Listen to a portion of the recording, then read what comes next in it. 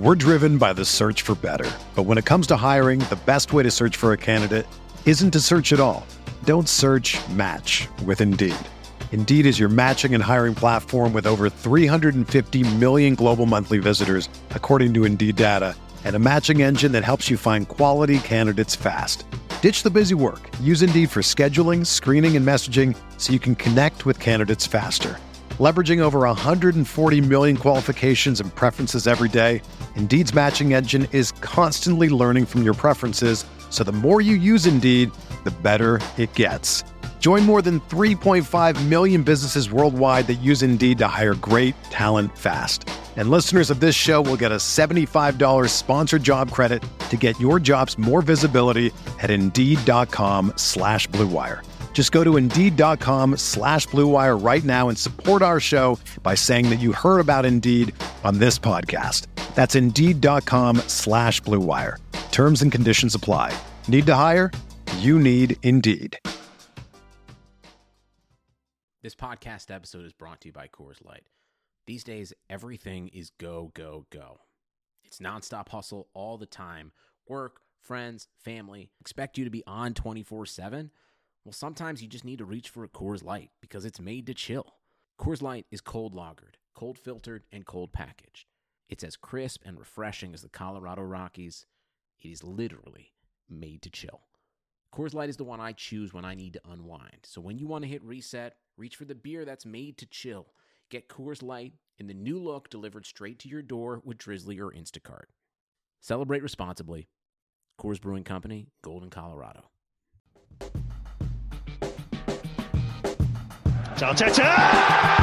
What a strike! What a screamer! Zola! And a fantastic goal! Arsenal back in it!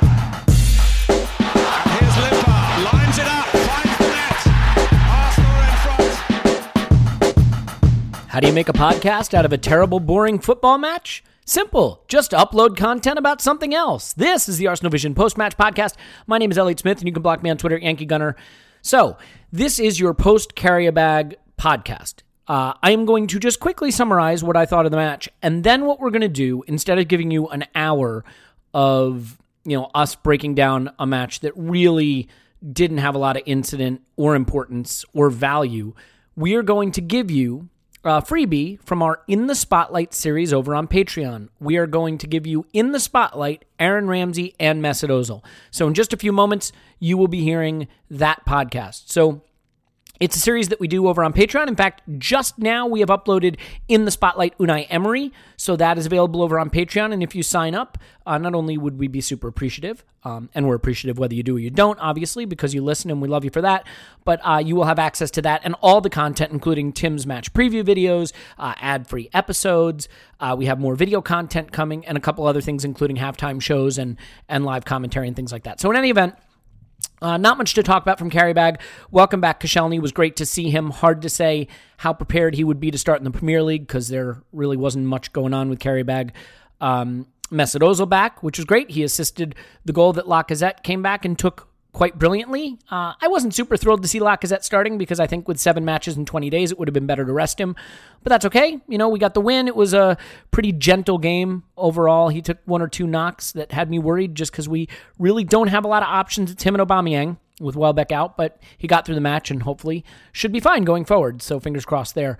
Maybe the big story, the young players. I thought Willock looked great. I thought Maitland-Niles looked great, especially when he moved over to the right wing later in the match. But Sakho was definitely the story of the match. 17-year-old, got his start, showed a lot of flashes of talent, skillful dribbling, great nutmeg, and unfortunately, the ref blows up for the foul after that nutmeg. Otherwise, I think it results in a Mesut Ozil goal, potentially. Could have had a goal at the end, hit the keeper in the face, nearly knocked him out, but still a great debut for him. And if you haven't caught his post-match interview, you should definitely catch it because it's very endearing, including talking about his family getting him to sleep early. So, that's that. We've got Southampton coming up at the weekend. Tim will have a match preview video for that over on Patreon. The very, very interesting to see who starts in defense there. That's really the big issue. So we'll see what happens with that. But that's it. That's it for the Europa League group stage. They were pretty much terrible, but we're through. and the draw will be on Monday, so we'll definitely come back with some coverage of that. In any event, we love you, we appreciate you, and what you're going to hear now is over from Patreon, but totally free for you. Enjoy it. It's In the Spotlight, Aaron Ramsey and Mesut Ozil. Okay, it's time to tell you about our friends at EnclosedLingerie.com. That's Enclosed, ENCLOSED, Lingerie, LINGERIE, EnclosedLingerie.com. You're going to want to go there right now because they are offering you $35 off any gift of lingerie from their site using checkout code ARSENAL. Enclosed Lingerie is a Lingerie of the Month gift, similar to Beer of the Month or Flower of the Month, but every month you are going to receive high-end luxury lingerie for your partner. This is something that you got to do. It enhances the intimacy and the closeness in your relationship. That doesn't happen on its own. It takes time, it takes energy and effort, and this shows real thoughtfulness. Plus, you don't have to wander around a department store sheepishly. You're getting something with a perfect fit guarantee, so size will never be an issue, and you're going to love giving this gift to your partner. I'm married, I have a toddler, I have a great relationship with my wife, but I have to admit that keeping that closeness is something you have to really focus on, especially as time goes by and your family grows.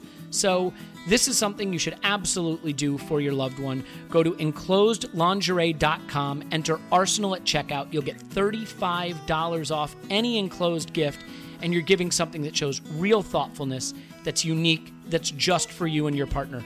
Go there now, EnclosedLingerie.com, and enter Arsenal at checkout for $35 off your gift. Do it now.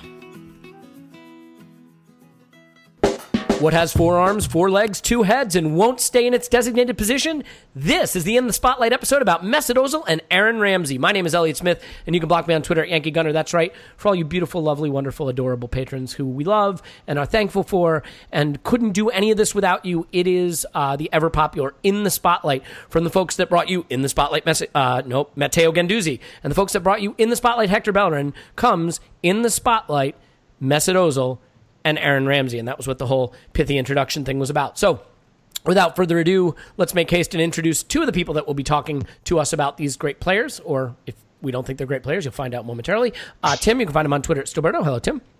Hello there. Clive's on Twitter at ClivePAFC. Hello, Clive. Hello. Hello. So here's what we're going to do. We're going to talk to Tim and Clive. We'll let Scott come in and give us the stats that tell us that all our analysis was wrong. We'll come back and talk to Tim and Clive. We may even sneak Paul on here. So it will be a bumper edition. I hope you have nothing planned this weekend, but there's no club football, so you shouldn't. In any event, let's get down to brass tacks. We're going to talk Ozil and Ramsey, and we'll get to some of the contemporary issues, whether they can play together, where Ramsey might go, whether we were right to pay Ozil what we did and keep him around and what his future looks like. But let's start at the beginning. And let's start with Mesut Ozil. Tim, when Ozil arrived, when we signed him, it was supposed to herald a new era at Arsenal. Let's just revisit for a minute. What was your sensation when it was announced that Ozil was signing? And, what did you feel that it meant for the club at that time?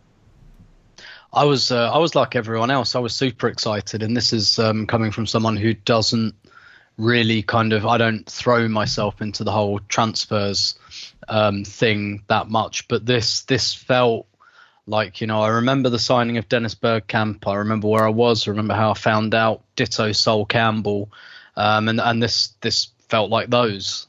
Basically, this was, and particularly I think in the way it happened, where we had this entire summer where people were so frustrated because up to that point we'd only bought Yaya Sanogo, and everyone was so desperate for us to sign someone.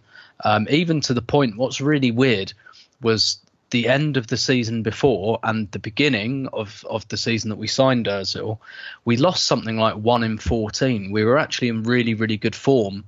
But I think, this was probably like the peak of social media and social media anxiety and things like that. And yeah, I tell you, I remember the day really clearly because I remember that I didn't get the underground home. And at this point, I was living in a place in southwest London that was on the Northern Line. So I used to get the tube home, and I decided not to do it because the whole thing was still unfolding and it hadn't quite been announced yet. And I decided to get the bus home instead so that I could keep my phone reception and keep following things. That's dedication. that's that. That adds another half an hour onto my journey home, which, considering my journey home at that time was about 40 minutes. Plus, it it's a bus, doubled. And there's that. Yeah, just that. It's a problem. bus in London in August when it was actually quite warm. So, nowadays obviously I have Wi-Fi in the underground. That would have been easier, but I was like, no, I don't want to go underground for half an hour because I'll miss something. And that's how I felt. And I think there are a couple of other things. I mean, obviously, Gazidis had given us the big sell before that, and he was fairly delicate, actually. He gave it to me personally as well, not just me. But he, during that summer and during the end of the season previous, because you remember, this is when we were renegotiating the sponsorship deals. This is when the Pinata was going to open and we were going to have more money. And Gazidis spent the spring and the early part of the summer inviting journalists. And then, as it turned out, a couple of bloggers as well. I won't name the other people I went along with, but there were four of us that went into his office, and he gave us this big sell about how everything was going to change, and here's the money now. We have been holding on a little bit, but this is the dawning of a new era, and he was testing his press line, which was about the quite ill-advised Bayern Munich comments. So there was all that, and then nothing happened for a long time, which contributed to people's anxiety. I think the other thing to remember at this point as well was that we hadn't won a trophy in 8 years and counting at this point.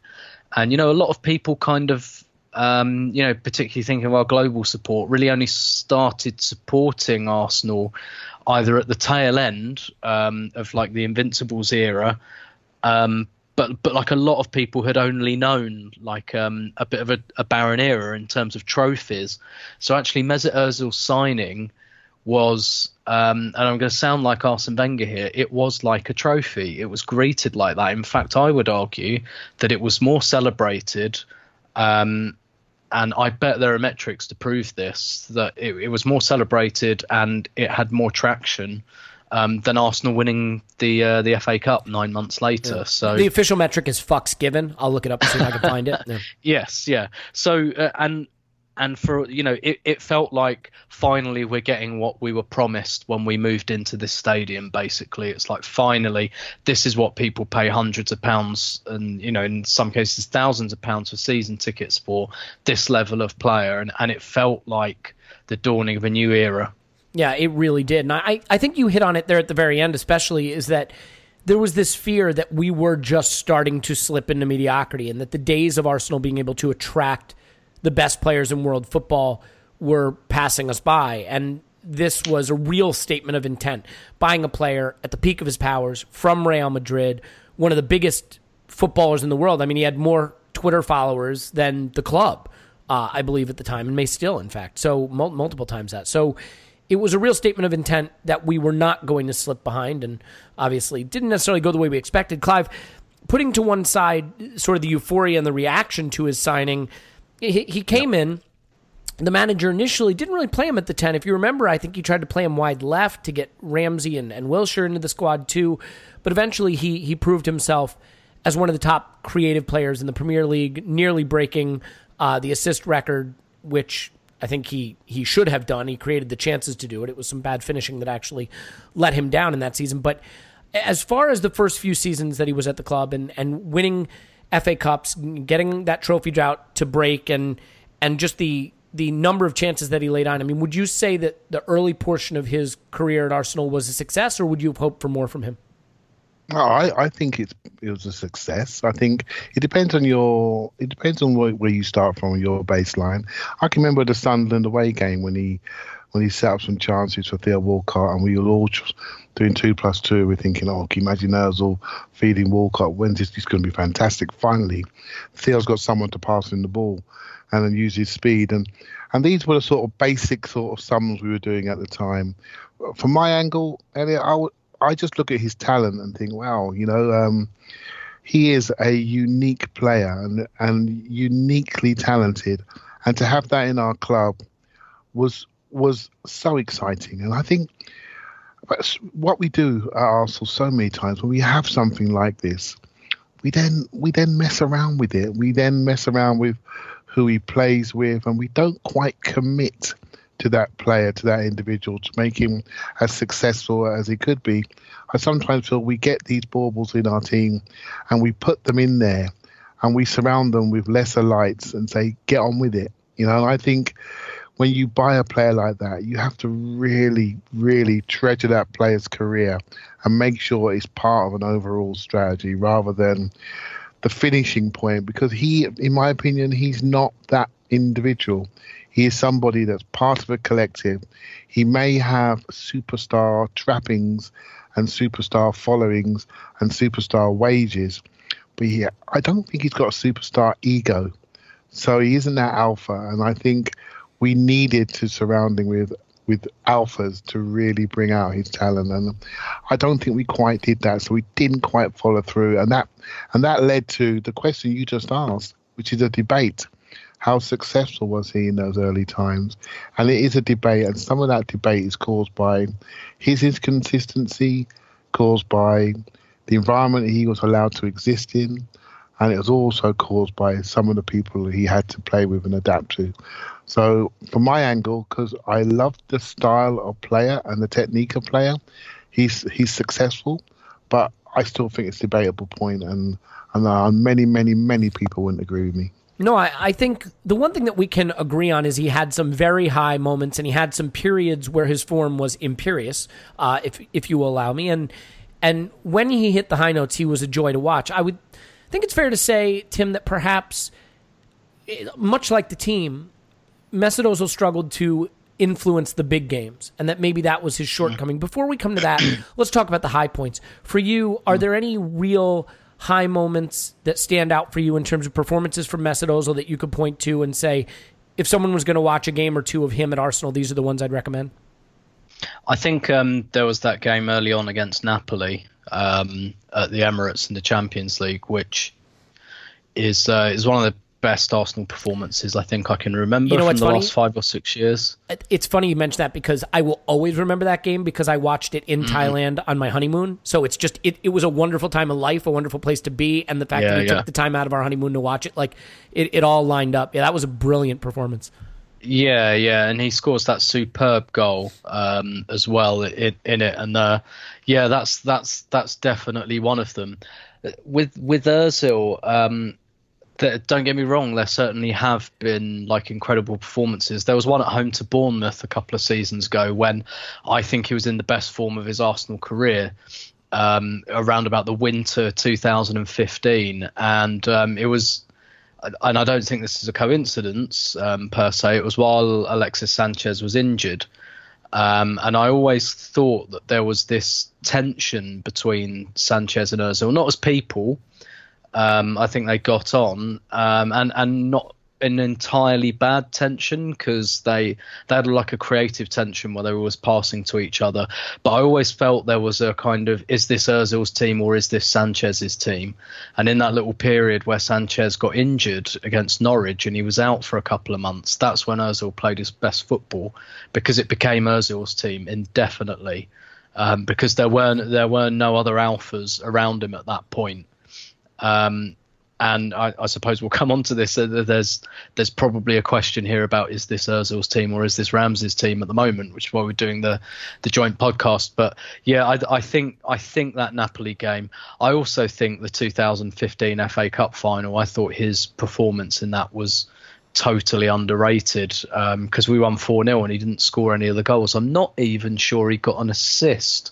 Can't remember if he took the corner that Mertesacker headed in, but I thought he just absolutely tore Villa to pit. Him and Cazorla that day were just, they might as well have been playing with a different ball.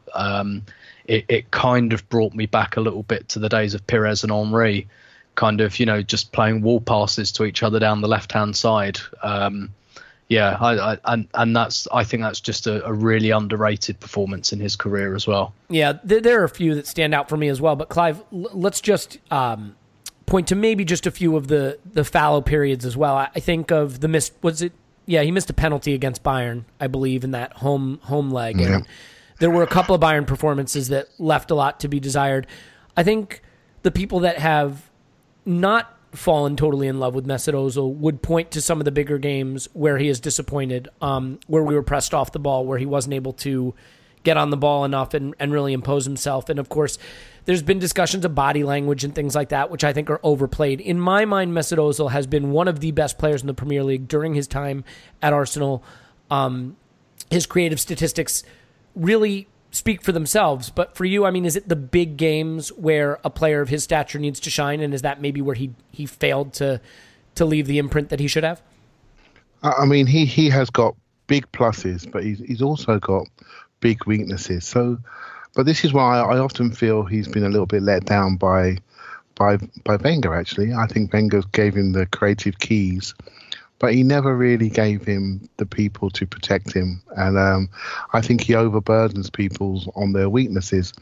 And so in big games when we were out intense and outran, the TV pundits look at our superstar and say, well, why hasn't he grabbed hold of this game and turned it around?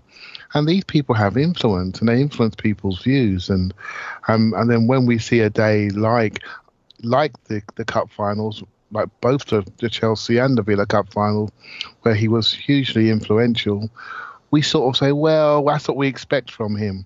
And really, he's somewhere in between. I mean, that Bayern game that you mentioned, that game was unbelievable for, I think, about 15 minutes or so. And we were absolutely brilliant until that period.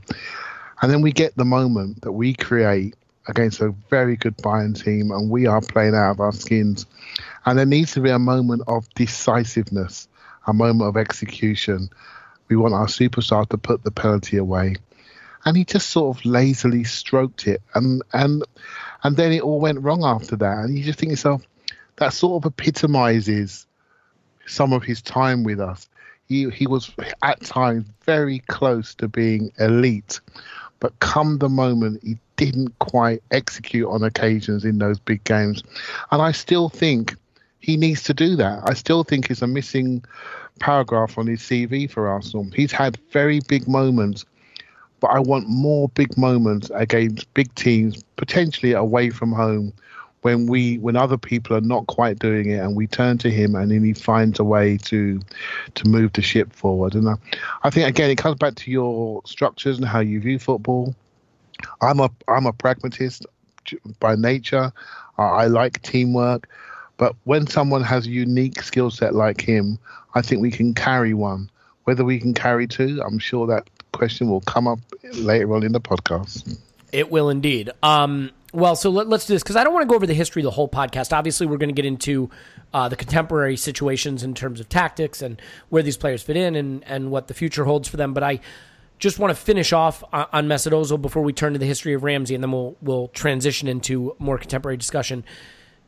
Tim, I think with Aaron Ramsey, with Mesut Ozil, one of the things that we got by getting him is that playmaker in midfield, but what we didn't get is Cesc Fabregas. I don't know that this is the case, but I think there is a lot of suspicion that it was a signing of Mesut Ozil that meant that we did not re-sign Cesc Fabregas. And rather than move forward from that, I'd rather pick at the old wound as much as possible. So for you, and I realize that this is a really, really difficult question, and the answer can be as nuanced or straightforward as you'd like it to be. Do you have any regret about signing Mesut Ozil if it meant that was the reason that Cesc Fabregas didn't return to Arsenal?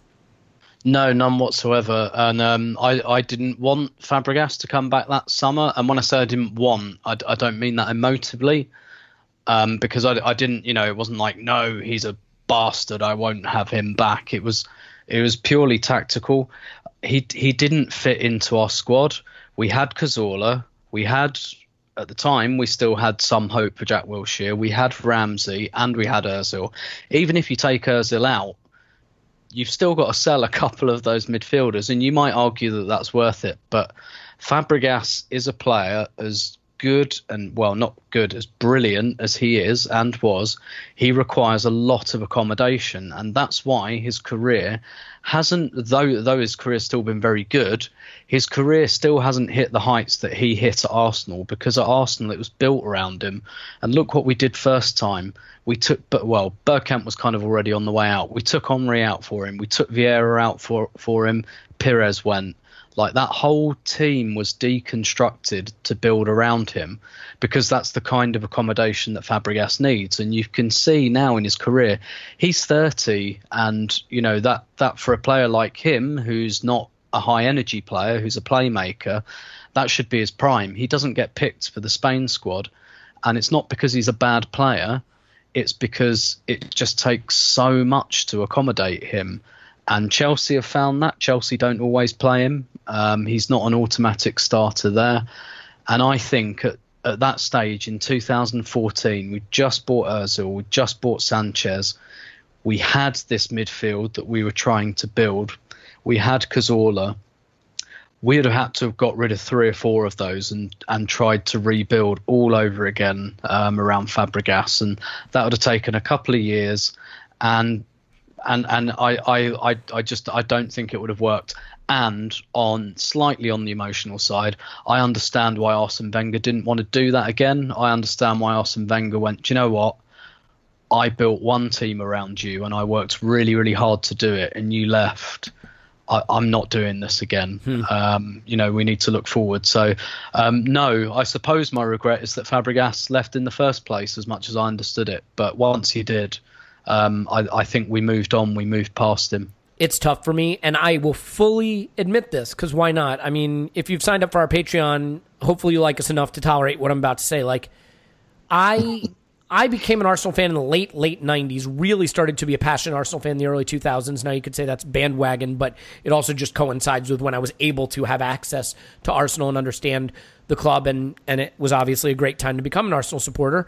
I know there are a lot of people probably listening to this now who missed those great years and became an Arsenal supporter following the Emirates move, and have stuck with the club through that. But Cesc Fabregas was the first player that I watched grow up at the club. I mean, guys like Henry and Vieira and Pires, they were titans to me, but I can't explain it. They almost felt too big to love in some respects. And Thierry Henry was my absolute favorite, but Fabregas was the precocious youngster who broke into a team of Invincibles and stuck with the team when the Invincibles faded away and dragged us to top 4 finishes with, players like Danielson by his side. And I loved him, his fight, the way he seemed to care for the club and the manager, and the way he went after Tony Pulis, and how upset he got at the leg breaks, and he felt like it mattered to him the way it mattered to me. And I realized in the end the way he left was very painful, but something about him returning to the club, I wanted him back. And I think if I could have had him back, that would have made some of the losing more tolerable. You know what I mean? Like, if you're not going to win the Champions League and you're not going to win the Premier League, you might as well love the players you're rooting for. And I don't know that I always loved rooting on, again, this, Olivier Giroud and Francis Coquelin and some of those players. I would have loved rooting for Cesc Fabregas. I totally understand the reasons why he couldn't come back. And Mesut Ozil has been, in my opinion, a success, maybe a slightly qualified success. I don't think you can say an unqualified success, but I am certainly not complaining. But emotionally, I will fully admit, it hurt me to see Fabregas go to Chelsea and win titles at Chelsea. Because at the end of the day, when Cesc Fabregas retires, he's not going to retire an Arsenal legend. He may even retire reviled in some sectors of Arsenal fandom. And for me, Tim, that's painful, because he was probably the first real love for me at Arsenal, not in a different way from the Invincibles. Am I explaining this right? Does that make any sense? Yeah, absolutely, yeah. And I think everyone felt like that, particularly at that time. And also, I think, because we were doing the whole Project Youth thing at the time, and you have to remember the context in which this happened. When that started, most people were behind it. Like Arsene Wenger had a lot of credit in the bank. And it was explained very clearly. It's one thing that the club were absolutely clear about. This is the way we're going. They set it out so clearly that we call it Project Youth, and everyone knows what that means. Arsenal have never called it that, not once. That's the fans that have called it that, because they got the message from the club so clearly that they gave it a name. And Fabregas was the symbol of that. And people all make fun of understandably of like players like Danielson and all of that now, but people were excited about that at the time. They really were. There was a lot of some of these guys might be really, really good. Clichy and Vela and Bentner and Danielson, and Cesc dragged them to top four, dragged them to semifinals and quarterfinals of the Champions League. Adebayor for a season. I mean, it was a really interesting and dynamic time when we all felt like we were rallying together in the wake of something. Yeah, absolutely. And he was obviously always the jewel in the crown. And particularly because Van Persie was injured so often, he was the one that kept that flame alive, basically. And when you think back to, his goal against AC Milan, for example, which, big kind of Fabregas memory, the way he celebrates it, you're right. That felt incredibly meaningful. Yeah, the club felt like it meant something to him in a way that look, Patrick Vieira is a legend. He also tried to leave the club every single summer too. Anyway, we're way off topic now, but I think for me, that is bittersweet. The fact that one stood in the way of the other. But Clive, let's get on to the Ramsey history for a minute, unless you want to weigh in on the Cesc and Ozil thing. Does that interest you? Just only a little bit. Yeah, sure, please do. I think he broke the manager's heart, in my opinion. I've said this before. Totally agree. By the way, yes. He was Wenger's perfect player. He was the player that he'd always wanted to manage, and I think he broke his heart. And I honestly believe that the slide for Wenger started around that period downwards. If you really wanted to look at how he treated players, how he went into a transfer market, things happened in his private life. I just felt that was a major moment when the Fabregas Nasri era happened. I think he really, really emotionally built a lot into that team, and then I felt he became a more defensive manager, trying to defend his position, trying to defend his theory, trying to defend his club, trying to defend himself and how he saw the game. And I felt he became more reactionary rather than creative. And I honestly believe Cesc Fabregas was the trigger to that. And I'm not sure it was meant. We can all look back in hindsight right now, but I think he broke the man's heart. And I agree. And that's why the door was never reopened. There were many reasons we could have made a space for him, but I just don't believe that once his heart was broken, he could actually go back and do it again. Yeah, it was a very emotional player for everybody, I felt, and it worked out the way it did. And Mesut Ozil, stayed. He got the 10. He was supposed to be the leader of the team, certainly the playmaker. And I think, look, Mesut Ozil is a certain type of player, and he is an extraordinarily talented one.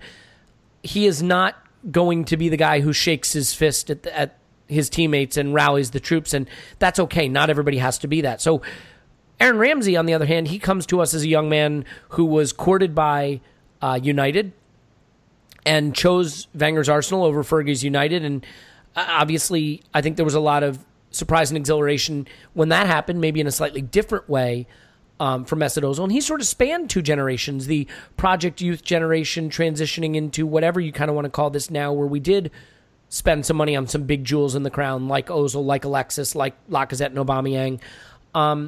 And obviously, his career will forever be broken, so to speak, pardon the pun, into two sections, the one before the leg break and the one after. Let's just briefly, Clive, talk about before the leg break. How, we know what you think of Aaron Ramsey now, unfortunately. At the time, I'm just kidding.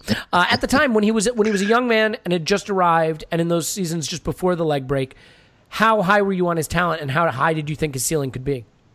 Well, for most Arsenal fans, the fact that we beat Man United to him, that was enough. he was embraced immediately, right? The money was the same. We did a better job in recruitment. We sold him a better future. He chose us. Man, that was it. You are our hero, almost from day one, right? So we were sold, and the young Aaron Ramsey reminds me very much of Guendouzi today.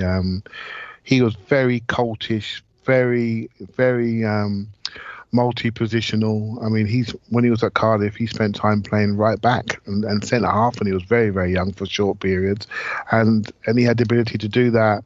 He probably a similar sort of profile to young Ethan Ampadu right now, multi-positional, way ahead of his time, a very skillful player, almost had a continental touch on the ball and continental arrogance, and yeah, there was no issues with him. He was just somebody we were waiting to come to fruition, and he was physically better than some of the other younger players around that time. Very good runner, very brave, very fearless. And I'll tell you now, I was a huge fan, an absolutely huge fan of him. And because expectations were different then, he was just a young player making his way. And there were many young players making their way, some we mentioned earlier. And he was just another one. And I really enjoyed that period.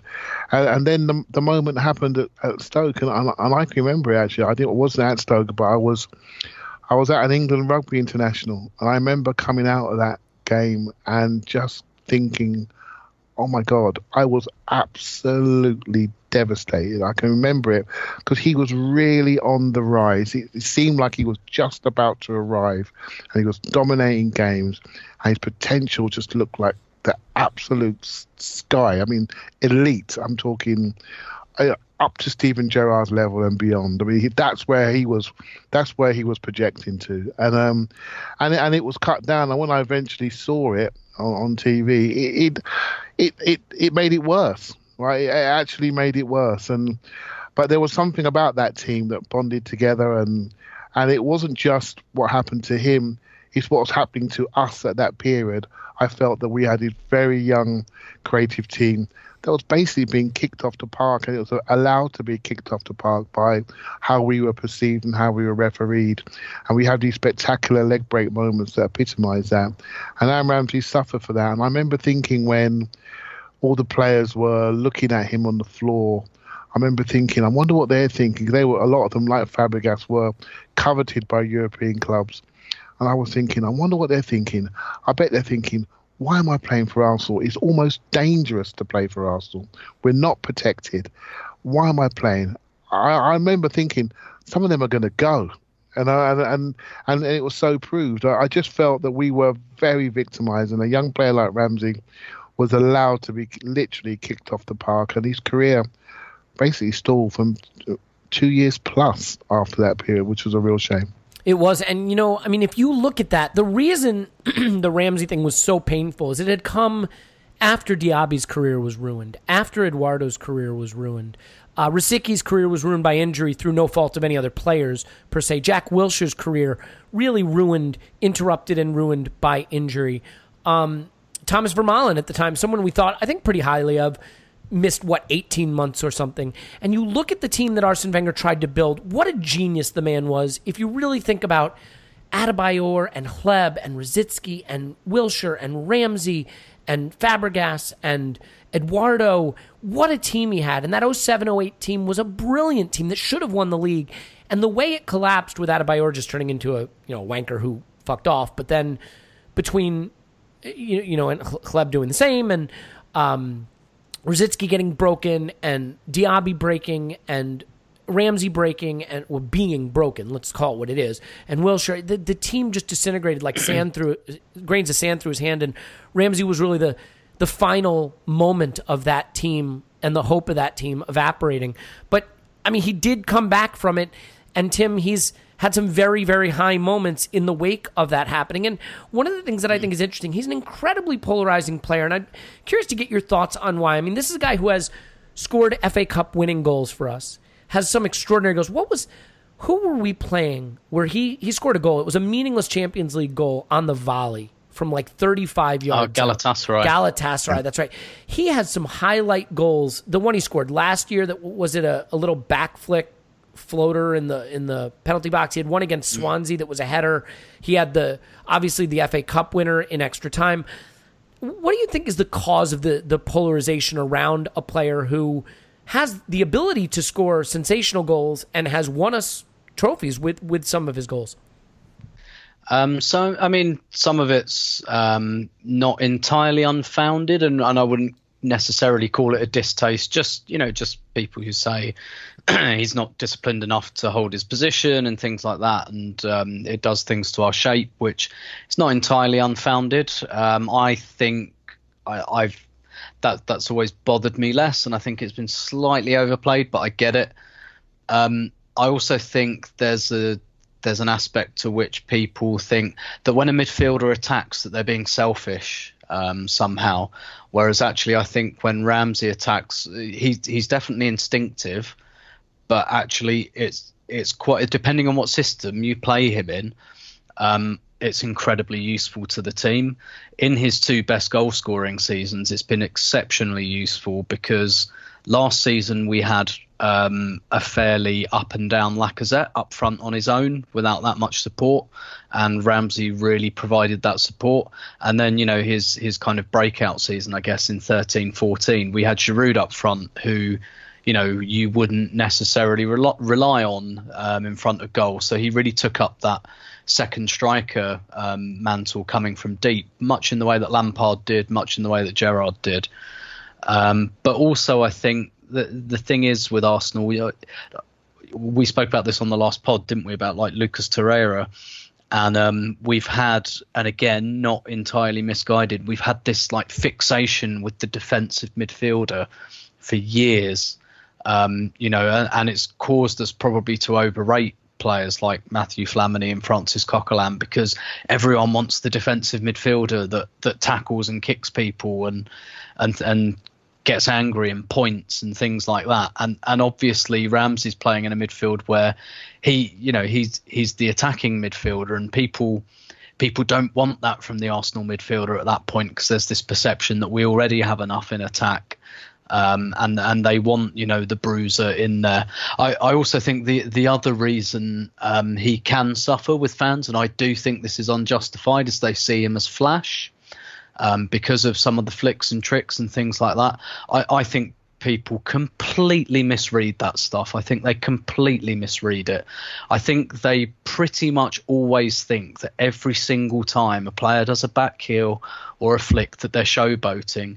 And with Ramsey, I don't think that's what it is. I think quite often it is the quickest and most efficient way to deliver the ball, and it takes your opponents off guard. And I think that's the context in which he uses those skills.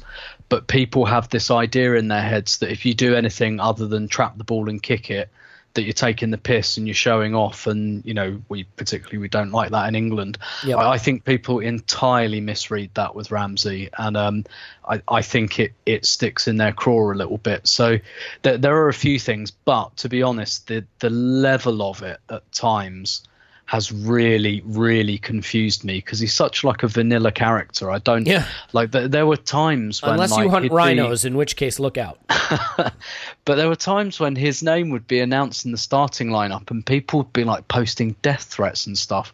We drew 1-1 away at Everton in November 2012, and this was a point where he wasn't playing that well. And I was writing stuff about him, like just saying, look, stick with this guy. He's gonna be fine, because I always recognised something in him about his kind of mentality, and I felt like he was trying to do the right things. I felt like even though a lot of the fans were arseholes to him, he didn't let it get to him. And I thought, no, he'll come through. So I wrote about it a lot. And I was at the urinals at Goodison Park at half time. We were 1-0 down. We eventually drew 1-1.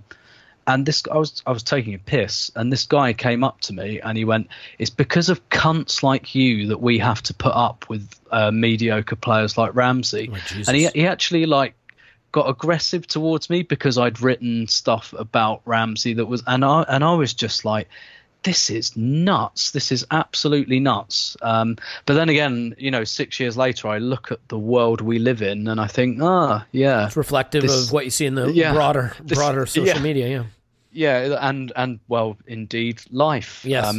This is why all these fascists keep getting elected. This is just what happens now. But anyway, so as some of it, the level of it, I still don't understand, to be honest. Yeah, I don't totally understand. Look, I mean, everybody has favorites and everybody has players they like less. I think the thing with Aaron Ramsey is it's difficult because he is a goal-scoring, chance-creating midfielder, and the perception has been that he has been that kind of midfielder by dint of avoiding his other midfield responsibilities. I'm not sure that I buy that argument, but Clive, I think, look, in 2013-14 season, I think he had that phenomenal purple patch where he started the season as, I think, the Leeds leading goal scorer, and he wound up finishing with 10 goals and 8 assists in the season. That was cut short by injury. The problem for me with Aaron Ramsey has simply been that when he's got 8, 10, 12 games under his belt, when he gets a run in the side, he becomes a dominant force. But because of the leg break, he's always had muscular injuries that have popped up, and those have always interrupted his season and prevented him from getting a real run of games going where he can get in a scintillating form. At his best, what kind of player is he? And, for Arsenal to get the most out of a player like this, how do you think he has to be utilized? Well, my thoughts. He's a third midfielder. He's a third midfielder, or he's a third forward. And this is part of the reason why he polarizes. He wants to play in centre midfield in an Arsenal team that generally plays 2 in midfield. Yet he will not adapt his game to that formation. And what he does is he then plays the way he wants to play, and he forces other people to adapt their game. Now, it's really interesting. Wales are playing tonight, and Ryan Giggs has put him as one of 2 behind the forward. Emery's come in, and he's put him. Where's he put him? He's put him behind the striker, right? Wenger would always accommodate, and he'd accommodate, in my opinion, in a way, and I do agree with him, when we had Giroud, we had more static midfielders around him. If he ran past them, then they would fill into where he was, and he would get his numbers, and we all wanted him to do it because our goal scoring was not great, and he was the person we were looking to. But things have changed right now. We've got Ozil, who's a good goal scorer, who can be. We've got other forwards that are very good goal scorers, and I feel you have to adapt your game, and I really feel as a player, I think he's very, very tactically poor. I don't think he feels the game in the correct way for somebody that's a fulcrum player. I think he follows the ball far too much. I think he's also he has I don't think Arsenal fans really, really know him. I think he has a ruthless alpha male personality. He will compete with people in his space. He saw off Jack Wilshere and he's seen off Oxlade-Chamberlain, and he's seen them off by being more consistent than them, and he will make sure he's a dominant factor in the team and the way he uses the ball. This is just the hierarchy of a dressing room, and when you know football and you know a dressing room, you can see this. You can see it on the pitch by the way a player uses the ball, by the way a player promotes himself into certain positions, and how a player then emphasizes parts of his game that's going to make him a success. And I think there are a number of Arsenal fans that can see this in different ways. I do not ever. I mean, I'm a football man that likes to analyze things, but I always be respectful. But I think I can see this player. I really do. I think I can see him. And yes, he has an unbelievable flourish. He is an end product player. But Arsenal have needed something else, and I'm an Arsenal fan, and we've needed something else for a long time. And what disappoints me about this player is I think he's got the capabilities to provide that something else. He could have been one of those 2 in centre midfield and offer us the security, but he chose to do something else. And other people will make excuses for him and say, well, it's a manager that wants to push him on. That may have some truth in it, but in the end, you have to look around you, if you're a football player, professional, and say, I need to do something different today. Right? I need to adapt my game differently for this team. And when fans see that I think they're different to him. And I remember the Chelsea away game. He was unbelievable in that game. Held his position, ran Kante off his feet. It was a 0-0 draw. He hit the post. And I'll tell you what, I remember that performance. I remember his performance against Belgium in the Euros, where he dominated a Premiership Belgian midfield, and he did dominate that game. He was the best player on the pitch, and that's the elite level he can reach to when he really is plugged into a role. And I felt at Arsenal, he has not respected us enough to do what the team has required. He wants to go out there and play the game he wants. And we've had a coach that's allowed him to do this. And our new coach is not going to allow him to do this. And to me, there's no surprise that his time is potentially coming to an end at the club.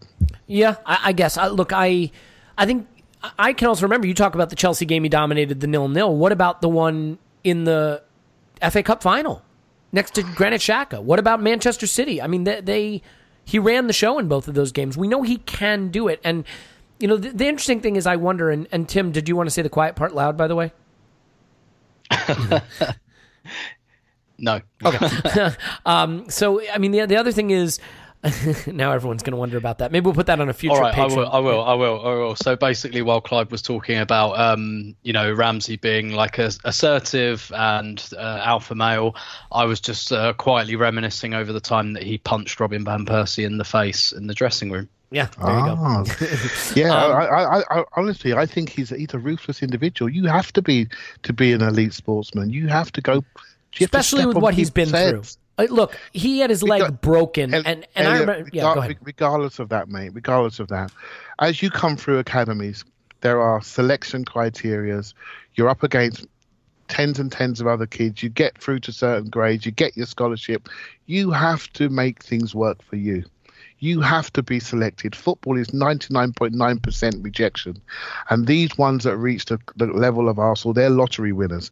And you have to be ruthless to make sure you're progressing and progressing and progressing. And when you get to a club like Arsenal, you go into a dressing room and there are players like Rosicky and all these people around, and Wilshere. Everyone tells you Wilshere's a golden child. He is not having any of that. He wants their spot. He wants to be the golden child. And you know what? You need that mentality. Don't think because he's a quiet guy and he likes elephant and rhinos that he's not ruthless. He is ruthless. He is a ruthless individual on the football pitch, and I don't want to call him selfish. That's a different word. He's ruthless, and he makes the game work for him. Yeah, and he needs a coach that's going to say, no, you have got amazing talents. I never question his talents. I always question his style and how he goes about the game. I never question his talent. You would be blind not to see his talent. You just have to look at the goal against Fulham to know that. Yeah, but that goal had other people involved in it. You know what? You made a joke on the last podcast and said you were disappointed that Ramsey scored it. I was disappointed he scored it. I wish he assisted it, because what it does is it then feeds the narrative that his success criteria is judged in goals. And all we've done this season is replace him in centre midfield with Lucas Torreira. Now, how do you feel about our centre midfield now? Much more secure. So let me ask you this, though. Why can't Aaron Ramsey be Dele Alli? What has Dele Alli got that Aaron Ramsey doesn't have? Dele Alli, I think they're quite similar in place. I think Aaron Ramsey's better than Dele Alli. All right, so is that just the issue? If he measures himself in goals, and he's got the goals in him, and he can run, and he's got tricks and flicks, and he has end product now. I mean, he didn't used to be a great finisher. He used to underperform his XG, but he's from central midfield, he's a 2.5 shot a game kind of guy. I mean, could his role be as more of a forward player? Well, that's what we're trying, and he's played number 10 for 6 games. Didn't score a goal. That role. Well, you know what? Let's do this. Let's put that on hold just for a second, because we are going to come to the contemporary. We're up to that point now. So let's do this. Let's take a break. We'll let Scott give us the statistics. We'll let Paul give us his soliloquy. He's going to lean back in his comfy leather chair, swilling his brandy and his cigar, and he's going to just wax lyrical for a moment about Ozil and Ramsey, and then we're going to come back and we're going to talk about the here and now. How do you get the most out of these players? Can you get the most out of these players? What's going to happen with Ramsey? I have had quite a bit of cold and flu medicine, so that's why I'm even more fast talky than usual, but don't mind that. And you know what? There's no commercial coming up because this is Patreon, so no advertisement. We're going to go right to Scott, then to Paul. We'll be back. Okay, now we have Scott on the pod to give us the statistics to contextualize the players, but also undermine all the arguments we've been making and will go on to make. So Scott is on Twitter at O_that_crab. Scott, always a pleasure. Thank you. I'm very excited to be here. Yeah, you sound it. So let's start with Aaron Ramsey. Look, what we really want to do, I think, in your section here is just contextualize, like I said, who these players are, where they are elite. Because for some people, I think there is a confusion about, first of all, whether they are elite at all, and if so, how and why. So where does Aaron Ramsey distinguish himself, or maybe not distinguish himself, according to the statistics historically? Sure. So Aaron Ramsey is a very unique player. He plays in midfield, but he has the shooting stats of a good forward. Not an elite forward, but a good forward. But he still adds quite a bit of value as an actual midfielder. So he's a very interesting and special player. There's really not a lot of players that really profile like him from a stats perspective. And actually fitting him into a role is quite difficult. He's not really a number 10. He's not really a traditional midfielder. He's almost a throwback to, the old traditional English midfielder, Frank Lampard kind, swashbuckling, trying to look to score. So that's really where he fits in. So when you look at his stats, his shooting numbers are going to be the big thing of how many shots that he's able to actually produce. Pulling that up right now on him. And so, I mean, when you comp someone like Aaron Ramsey, like radars and things like that, the players that wind up being reasonable comparisons for him or analogs for his output tend to actually be, forwards and things like that, don't they? Yeah. So, I mean, it's tough. So he has similar stats to, say, like a number 10, but does a lot more on the defensive side because he plays deeper.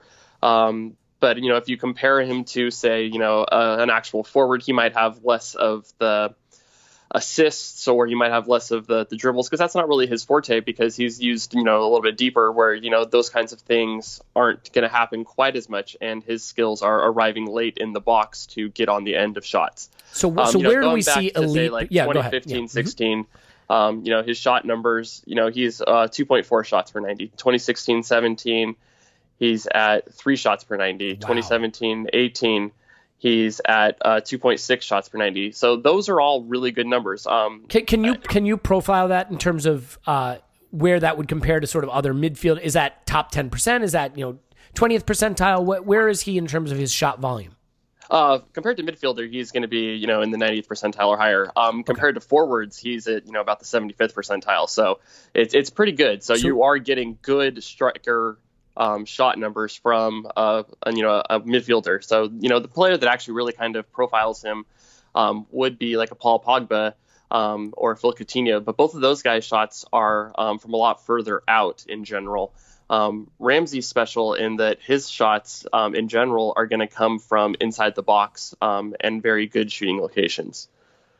So then, okay, so for people who say he abandons his midfield role and that's why he has these statistics, you said he actually profiles pretty well in terms of his defensive statistics too, though. So what's the answer for someone who says, I feel like he destabilizes our midfield by leaving it? Statistically, look, stats don't tell you everything about where a player is playing. They just don't. But do they bear out the argument that maybe he's been a more attack-focused player?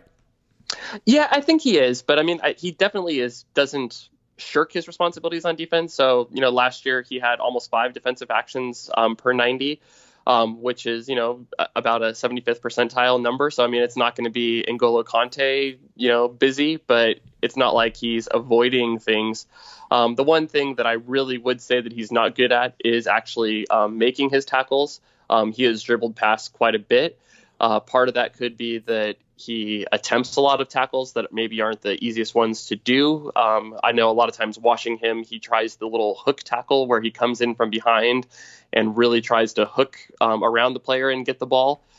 So when he does something like that, it's pretty easy if the player makes a move to get through him and he's gone. But if it does work out, it's an amazing thing. And, Arsenal often on a counterattack after a play like that. So part of that could be a style thing that isn't picked up in the numbers. But I wouldn't say that he's a bad defender. or that he doesn't try on defense, but he does. His positioning needs to be covered, so that's why I've always said that he would work best in a midfield 3. Yeah, it's interesting because I think the perception of Ramsey has been that he has destabilized this team with his forward runs, but those runs are what make him really special and where he really has elite contribution. If he gets dribbled past a lot and he's not particularly great defensively, even if he's trying, then it begs the question, is there a better position to play him in? Well, Emery has tried that this season and it hasn't worked. Can you sort of compare his numbers this season? I mean, it's not a ton of minutes, but even at a glance, I can tell his shot numbers are way down. Yeah, so kind of looking at things, almost everything across the board is way down from him. So, last year he was at almost 5 defensive actions per 90. This year he's at 3.8. Almost, his shots are way down. He's at, just got to find it on here. I'd fill this with an advertisement usually, but we're on Patreon now, so we can just fill it with dead air. There we go. That's always the fun thing to do. Here we are pulling it up. And this year he is shooting 1.4 shots per 90. So almost a full shot a game down or more. Yeah, and that's the thing that's kind of puzzling. He seems to be playing further forward, but is more isolated. I do remember, I can't remember which season it was exactly. It might have been the 16-17 season. Or actually, it could have been the 14-15 after his really good season that he had, where he really kind of got into this groove of wanting to almost play as a second striker up with Giroud.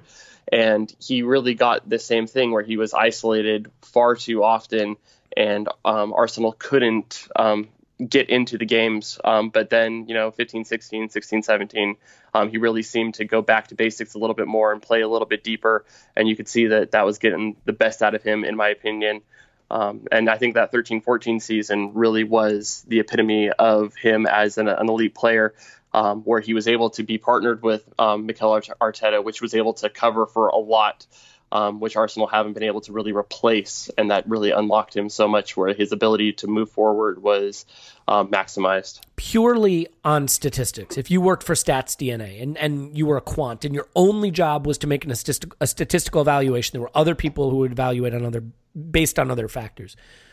Would you, looking at the statistics, say that this is a player that Arsenal should be backing up a truck full of money to keep at Arsenal, or would you say he's one we can let go? I would probably pass on giving him a huge Mesut Ozil style paycheck. Yep, nope, fair enough. That's all I wanted to get. So let's move on to Mesut Ozil. Now, Ramsey has some areas where he is elite statistically. The statistics, regardless of what your eyes tell you, the statistics have traditionally loved Mesut Ozil, correct? Especially mine that look to try to find things that aren't captured in the, getting on the score sheet numbers. So, the assists and goals. So to me, he does so many other things that. What are they? Let's quantify them. What are some of the things that your spreadsheet wants to reach out and touch Mesut Ozil over? So the big thing is his ability to pass the ball. We all know that he is excellent at creating shots for teammates, but he's also really good at, the pre-assist or the hockey assist, where he sets up the player who sets up the final ball.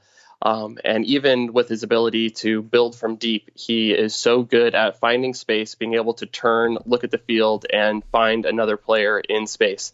So I have the statistic, the passing value added, and it almost seems like I built it to maximize Mesut Ozil. It really wasn't the intention, but it really was the result. Almost every season going back to 2015-16, he has been the leader or the second player. I think last year he was just behind Kevin De Bruyne, but De Bruyne had a lot more minutes. Who are some of the players that are around him? Just to know if this is sort of a fluky thing or if these are some of the other players we might consider elite. Yeah, so the players that typically are around him are Hazard, Silva, De Bruyne, Cesc Fabregas, Phil Coutinho before he moved to Barcelona.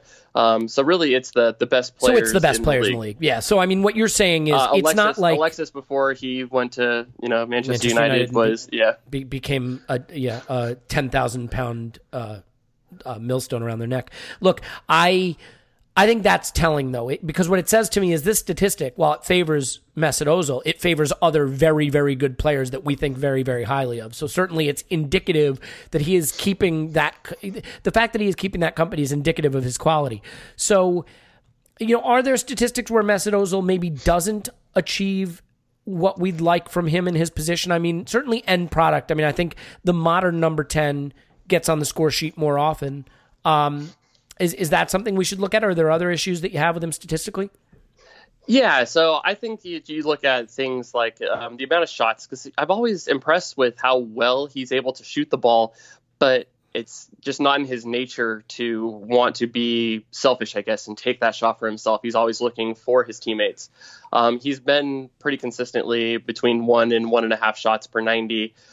Which, isn't bad, but for a player who's playing that far up the field, you really do want them to play a little bit more. The one thing that also really sticks out is his defensive actions. He is very low on those. So when I'm saying defensive actions, so we're looking at interceptions, tackles, fouls. So even though a foul isn't a positive, thing where you win the ball back, it still shows that, you're attempting things, even being dribbled past. Depends on the foul. Defensive action. Yeah, that's true. So, last year he was just at 2.5 defensive actions per 90, which is quite low. Really. Do you have De Bruyne's for that, out of curiosity? I mean, I think he's an interesting comparison player because I think De Bruyne is sort of the quintessentially modern number 10 who covers a lot more of the pitch, and gets on the end of moves a lot more, whereas Mesut Ozil is a much more traditional playmaking number 10.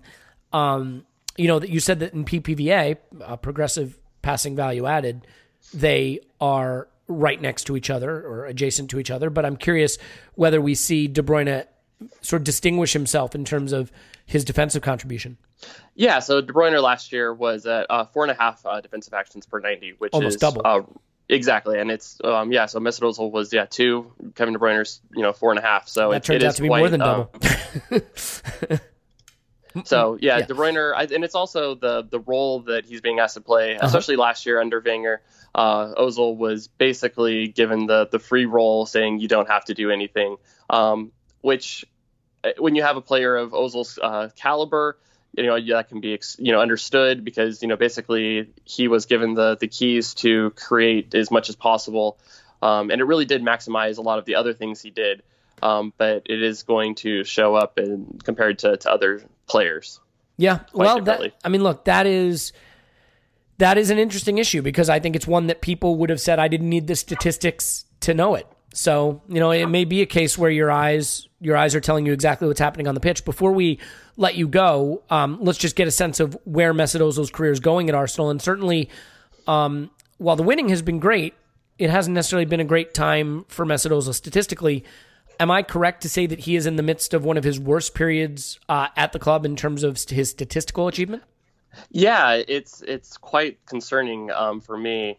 I posted this on Twitter the other day and got quite a bit of feedback on, just how everybody was quite surprised by this. Almost everything across the board is down. The number of key passes he's making, the expected assist rate he has is way down. The big chances that he's creating, the number of killer passes. So those are, you're looking at the passing value added. So those are passes that are greater than 0.5. So those are going to be your line breaking passes, your passes into the box. So they don't necessarily have to create a shot from them, but those are ones that really cut open the defense. Even his deep completion, so the number of passes that he completes to within 18 yards of goal are way down compared to last year, or even 16-17 or 15-16. So it's quite a conundrum. I think that there was some positivity from the last match that he was. It wasn't the Fulham match, the one before that against Everton, or Watford. There we go. He got a goal. There we go.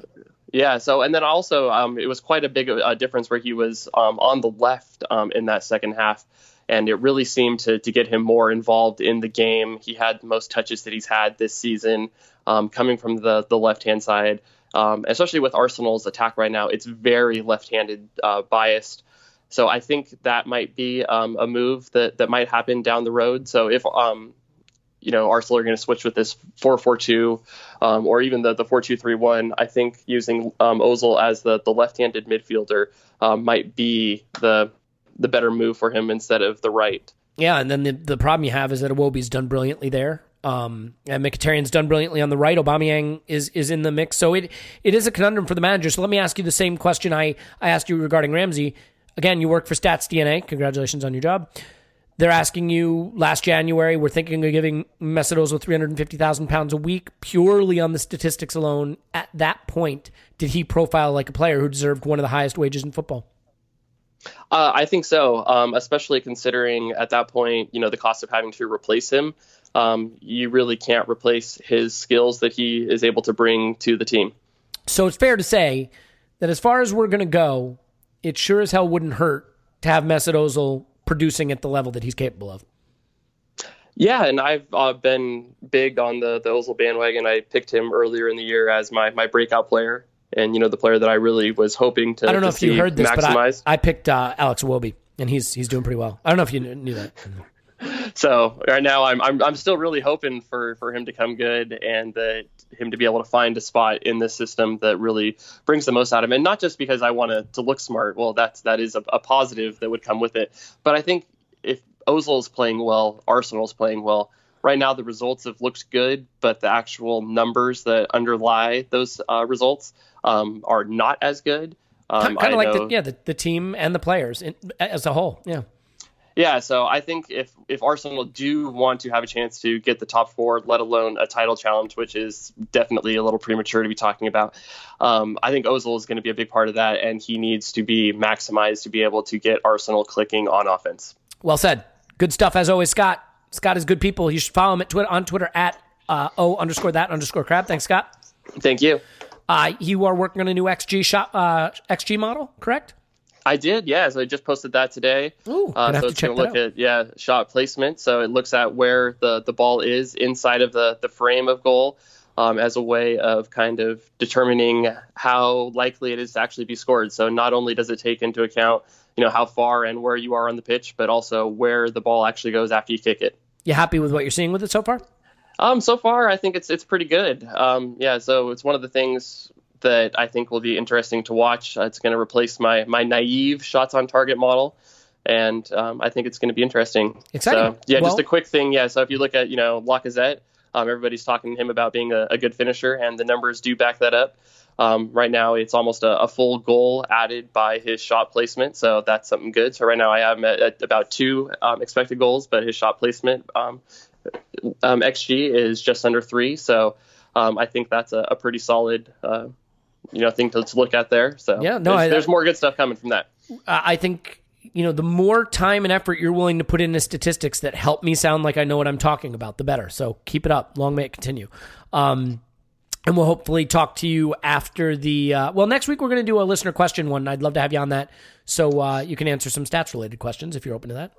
I think I'll be available. Great. Good stuff. All right. So we'll talk to Scott next week. Coming up next, Paul is going to sit back in his cozy chair, swirl his brandy, puff on his cigar, give us a soliloquy. And then after that, we'll come back with Clive and Tim, and we'll talk about specifically what's to come from Ramsey and Ozil this season. So stay with us. We got a lot more coming up.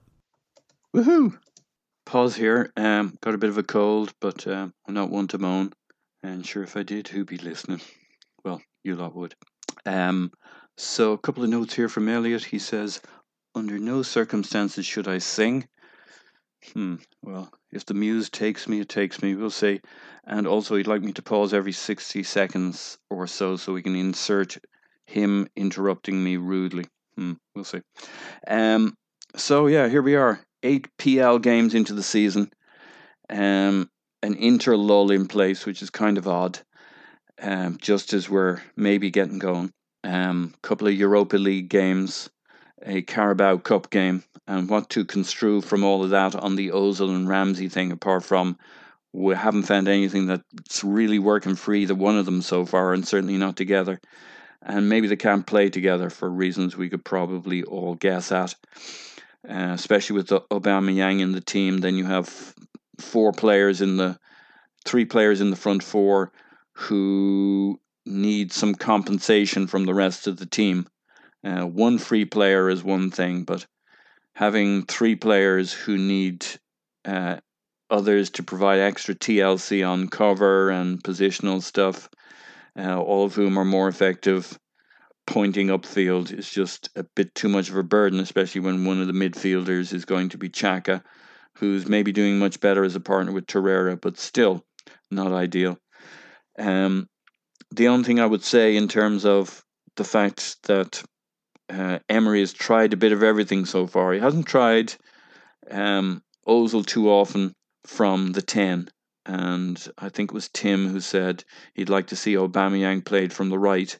I think that would appeal too, because Ozil will still tend to drift left, but put those diagonal balls to the player ghosting in from the right, and you would want that player very probably to be Aubameyang. So if you're going to play those two together, that would be something interesting seeing we haven't really tried so far. And I'm really in the mode of what have we not seen so far?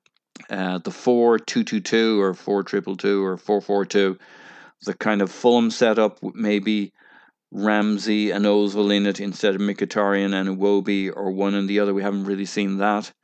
And I don't have a great preference for how we line up. We've seen what hasn't worked, and we could theoretically say what could work, but there aren't too many options left. But we haven't played much of Ozil at the 10. We played Ramsey at the 10 quite a lot. We haven't played him in midfield. I feel I've seen that often enough that I don't need that proved to me that as a part of a two-man CM, he's okay as a CM, but the only reason you're playing him there is because he bombs forward and gets into the box a couple of times a game to create chances, and I'm not super excited to see that again. I mean, I love them both. I want us to find ways to make it work. But what I really think is, if we get the Leno thing going and the playing out from the back, and the players are still learning that. I mean, we saw Monreal giving a goal away. Was it against Fulham? Certainly in the last game or two, playing out from the back badly. Now, he's a smart technical player, and if he's confused about what to do and when, it tells you we're still learning the system. And so we haven't really seen us mastering playing out from the back, but we might be about to, or at least improving and getting useful with it. It's more of a liability than an asset at the moment. And when that turns around, then we'll start producing upfield and mixing how we progress the ball. And we're just starting to have a midfield now with Torreira and Xhaka. And those are two big step-ups. And it will take more than 8 Premier League games or 11 games in total, which we've won 9 of. Thank you very much. It'll take a lot more than that. There's a reason they say the manager will need 3 or 4 windows to sort the players out for his system. The one thing we have not seen any of, I would argue, is pressing. We've far less of a pressing team than we were last year, and I think we've just backed off that because there's too many spinning plates on sticks right now. So we got those 2 areas sorted out, and then I think you can almost go back through all the configurations again of where we've tried Ozil and Ramsey, because it's kind of all new to have Torreira in place, to have Xhaka with some support so he can get his head up and try and pick out Ozil, and we can try Ramsey through the middle and Ozil on the right, especially Ramsey through the middle when we get round to actually trying to press again, because it doesn't really make sense playing him at the 10 if we're not playing a pressing lineup. He should bring us a lot on that. And you could see why Mkhitaryan and Aubameyang and Ozil and Lacazette, I mean, he's been very physical and aggressive. When we get round to being a pressing unit up front, I think it kind of changes the question again. And so we're asking why it doesn't work at the moment, and we haven't really pressed since City and Chelsea. The only time we pressed, I would argue, our most aggressive press was in the Carabao Cup with Danny Welbeck up front, and the front 3 pressed their asses off.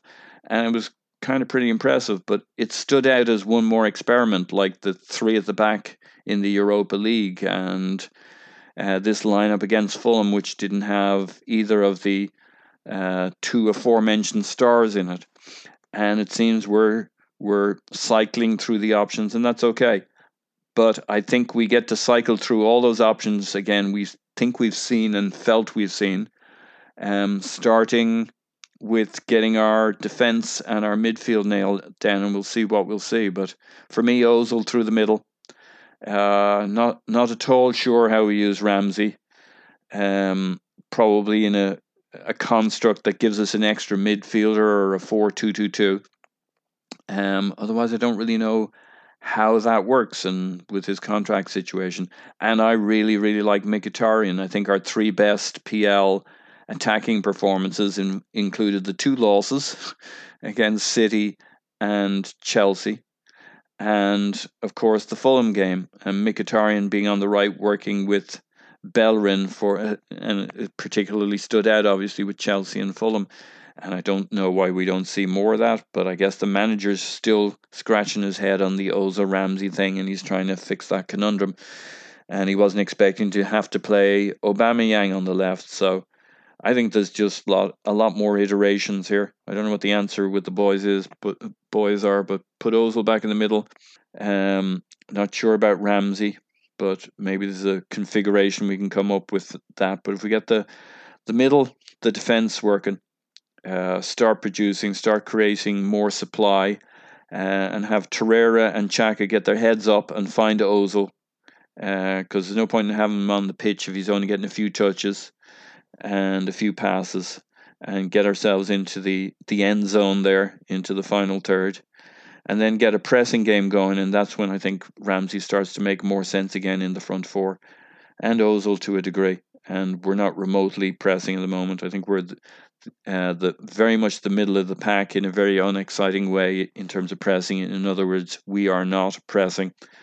That's really what I have to say on it at the moment. I'm sure the lads did a fine job covering all the other bases, onwards and upwards. But it'll be exciting after the interlull. We're all feeling a bit of foreboding, but optimism. And we'll see what we see. But lots of iterations. Edison with his 10,000 light bulbs till he finally gets one that works right. And I think that's the phase we're in. Okay, we're back. We're back with Tim. We're back with Clive. We're back with me. And now we're going to talk contemporary Ozil and Ramsey. And Tim, let's start with Aaron Ramsey. And let's just start with the very basic question I think that has to be addressed. Do you think that Aaron Ramsey is going to stay at Arsenal? No. Okay, so if Aaron Ramsey is not going to stay at Arsenal, do you think he will leave in January? I think Arsenal would be okay with that. I don't think that it's going to happen, though, because why would you if you were Aaron Ramsey? Take the big payout on a Bozeman. Is that what you're saying? Yeah. Bozeman, whatever, sorry. Yeah. Okay, so then there are some people who would say, oh, let him rot in the reserves. I mean, with all due respect to that perspective, I don't understand how that helps Arsenal. You know, and I'm not really sure what Aaron Ramsey has done wrong. The club could have sold him at any time. We didn't. We missed our window, and now he can leave for free. What is the right way to handle it in your mind? Do you use him sparingly? Do you use him as fully as possible since he's still an Arsenal player? How would you handle it? I'd probably use him as an impact sub. If indeed everything we hear is true and it's just an absolute dead end at this point. I'd use him a bit like we used him against Fulham as an impact sub. And when you look at that goal against Fulham, he scores it. He also starts it from right back.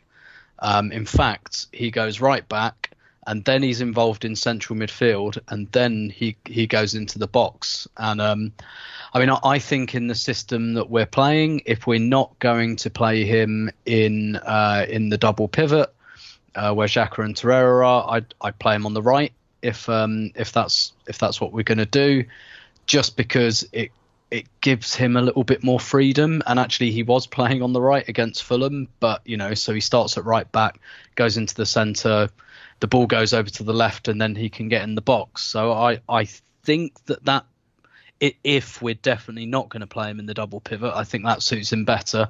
But at this stage, I'd use him as an impact sub. Maybe use him in the Europa League as well. And when I say this, I don't mean it to like punish him, but listen, I love the player and always have. But I said at the beginning of the summer that the time's right to sell, to cash in, because we've got a bit of a problem coming with how to fit him in, and that's how it's turned out. One day an Arsenal manager's going to listen to what I have to say. But But so at this point, when I say like use him as an impact sub, I don't mean it in terms of oh fuck him, you know. I mean it in terms of he doesn't really fit at the moment, and it's not really worth our while trying to make him. So I think as an impact sub against tiring defenses, I think he'd be very, very good anyway in that role. So that's probably how I'd manage it at the moment. Yeah, and I don't necessarily disagree with that, although the interesting thing is that Mesut Ozil didn't play at the weekend and Ramsey did, and we saw how effective he could be. So, Clive, I mean, this is where this podcast is going to. This was its inexorable conclusion to some extent, is the discussion of, well, first of all, why don't I let you have a swing at the question Tim got, because I think it's an important one. Do you think that Ramsey will be here for the balance of the season? I think he will go in January. And the only reason, I'm going to put some sums together, right? So he's just about to have twins, or just had twins. I've been away for a couple of days and I missed it. So that means he's not looking to go abroad. Would we all agree on that? Right? So if I think there were Juventus rumors as recently as today. Yeah, I saw that. I just can't imagine him going abroad with very, very young children. That's just me as a parent talking, right? So I could be wrong, right? So, and that means he's going to go to a Premiership club, which again I've read that's what he prefers. And there are 2 or 3 clubs that would take him no problem. With Manchester United, Liverpool, and Chelsea, they all play with 3-man midfield, and because there is a market developing for him, they need to secure him. They can't make him sign a contract in January, but by paying Arsenal a 20-25 million, they get the chance to secure him ahead of time against their competitors. So I think potentially he could go in January. If he chooses to go abroad, he can sign in January, pre-contract, it's done. And then we have to carry him for the rest of the season. And the way Tim's alluded to using him would make perfect sense. That's how I see the story ending. I've always felt that Aaron Ramsey was due to leave Arsenal at this age. I think potential of a new coach maybe made him think again about that. But I also think he should look at his agent and look at himself and say, how have I played my hand here? Have I overplayed my hand? Have I asked for slightly too much? The fact that he never responded to a contract that was on the table for a long time, I felt the club was a little bit insulted by that. And then I asked myself the question, and I would ask, if I was him, I'd ask myself the question, have I defined myself appropriately? And we've been talking about him for many months and years, and we still debate what he is. And even in this little short conversation we've had, we spoke about him as a 10, as a part of a double pivot, and we spoke about him on the right. We speak about him on the right, and I too would like to see him on the right, but he has not got the humility of other people have to move different positions. He wants to be where he wants to be, and I'm not sure where that is. It's in the centre of the pitch doing what he likes, and therein lies the problem. Therein lies the division. Therein lies the debate. Therein lies the question, why should we pay this person £250,000 a week when we don't know what he is? We don't know if he fits. It does not make sense. Yeah, I mean, I think in general, as much as I like the player, I'm probably leaning towards that conclusion. I think it is funny how short-termist we become, because I saw a lot of people who hadn't cared if Ramsey stayed or went on the heels of the Fulham substitute appearance change their mind and say pay him what he wants. You know, I mean, it is really short-termist right now. I think the worst-case scenario, you guys, and I don't know how you can disagree with this, is he signs a pre-contract abroad in January and stays with us the balance of the season, because, you know, or even doesn't sign and just stays with us, because he is a player with an injury history. He's going to want to make sure he protects that big wage that he should get. This is going to be his one really mega contract, and you just wonder how hard he's going to be willing to fight for the cause as the season starts to wrap up, and especially if we're chasing top 4, or if we are, you know, going after the Europa League deep in that competition. How much is Aaron Ramsey going to want to commit to us when he's got a big contract on the horizon? So that's something I would worry about. Tim, I guess with Mesut Ozil, then the question becomes, first of all, can these two play together? And you know, with Mesut Ozil, he's been put out on the right in that the three behind the striker in a 4-2-3-1 this season. It hasn't really worked for him. So let's answer a couple questions about Mesut Ozil. I mean, first of all, just very quickly, do you think that there is a way to get Ozil and Ramsey into the first 11 right now that makes sense in Emery's system? Only if we play one striker. Okay. And I mean, is that's something you'd be okay with? I mean, how would you do it? No, not necessarily, to be honest. I think, we saw it in 2013-14. Ozil and Ramsey were fine because we were only playing Giroud up front, and we had like Cazorla on the left, who wasn't much of a goal threat.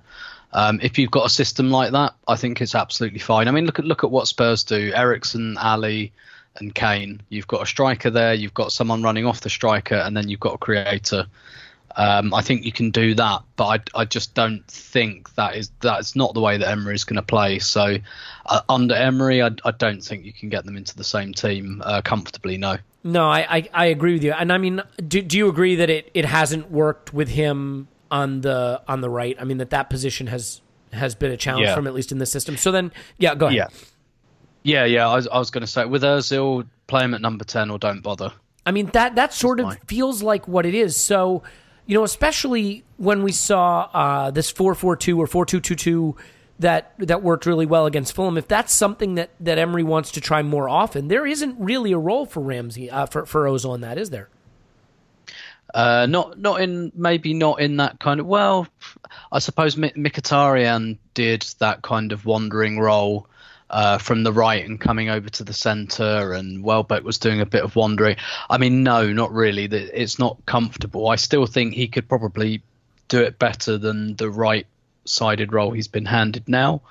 But in the 4-2-3-1, there is absolutely a role for him. There's a role tailor-made for him, if you ask me. Yeah, it is a concern. I think when you look at the declining statistics this season for Ramsey and for Ozil, and these are supposed to be two of our most talented players, and the system hasn't gotten the most out of them. And it may be by virtue of the fact that the two of them in the team together really negates both of them because they're both playing uncomfortable roles.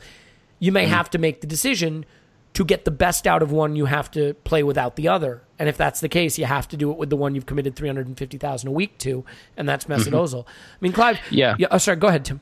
I was just going to make one last point, and really, you'd probably have to take one of Aubameyang or Lacazette out as well, because I think basically Ramsey's skill set is not as important when you've got Aubameyang and Lacazette on the pitch. I think that's a really good point. You don't necessarily need 2.2 shots per game, a half an XG per game or whatever from your central midfielder if you've got 2 XG per game from your strikers.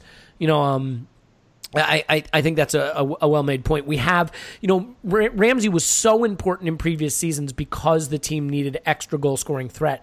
It doesn't necessarily need that from central midfield right now, although I would be open to him playing in the center midfield next to Torreira. And I think Torreira would give him the freedom to make some of those runs, but I don't think we're going to see that. I mean, Clive, as far as, a couple of things about Ozil. I mean, first of all, let me ask you a tricky question. I don't think this is one that you might not want to answer, honestly, but I'll invite you to do so anyway. If we could go back to last January and do it again, would you hold off on giving Ozil the contract we gave him? So, context. I think I probably learnt the game through Mesut Ozil more than I've learnt it through any other player. I think he's an encyclopedia to watch. How he finds space, how he uses space, how he manipulates the ball, how he strikes the ball. I mean, how he always keeps people unbalanced. I think he's, in certain scenarios, I think he's technically perfect.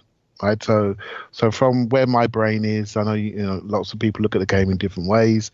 Yourself, Elliot, you love the game, you love your numbers, and you use that to contextualize your views. And Tim's got an unbelievable historic view of the game and timeline just in his head. And for me, I always look at football as a continuous improvement exercise, and I like to learn through people, and I like to emotionally connect to people and the game. And then I'm learning, statistics through you guys, actually, through you, Elliot and Scott. That's a really dangerous thing if you're learning it from me, just FYI. Yeah. and it's like, and so that's my context, that's how I view it. And I look at the club and I look at, I've got a corporate background, and I look at how you have to always renew your club at certain times, you renew your people to create forward momentum. And the worry about these two players is that we are potentially using their names as comfort because they're big names and we want them near us because they give us comfort.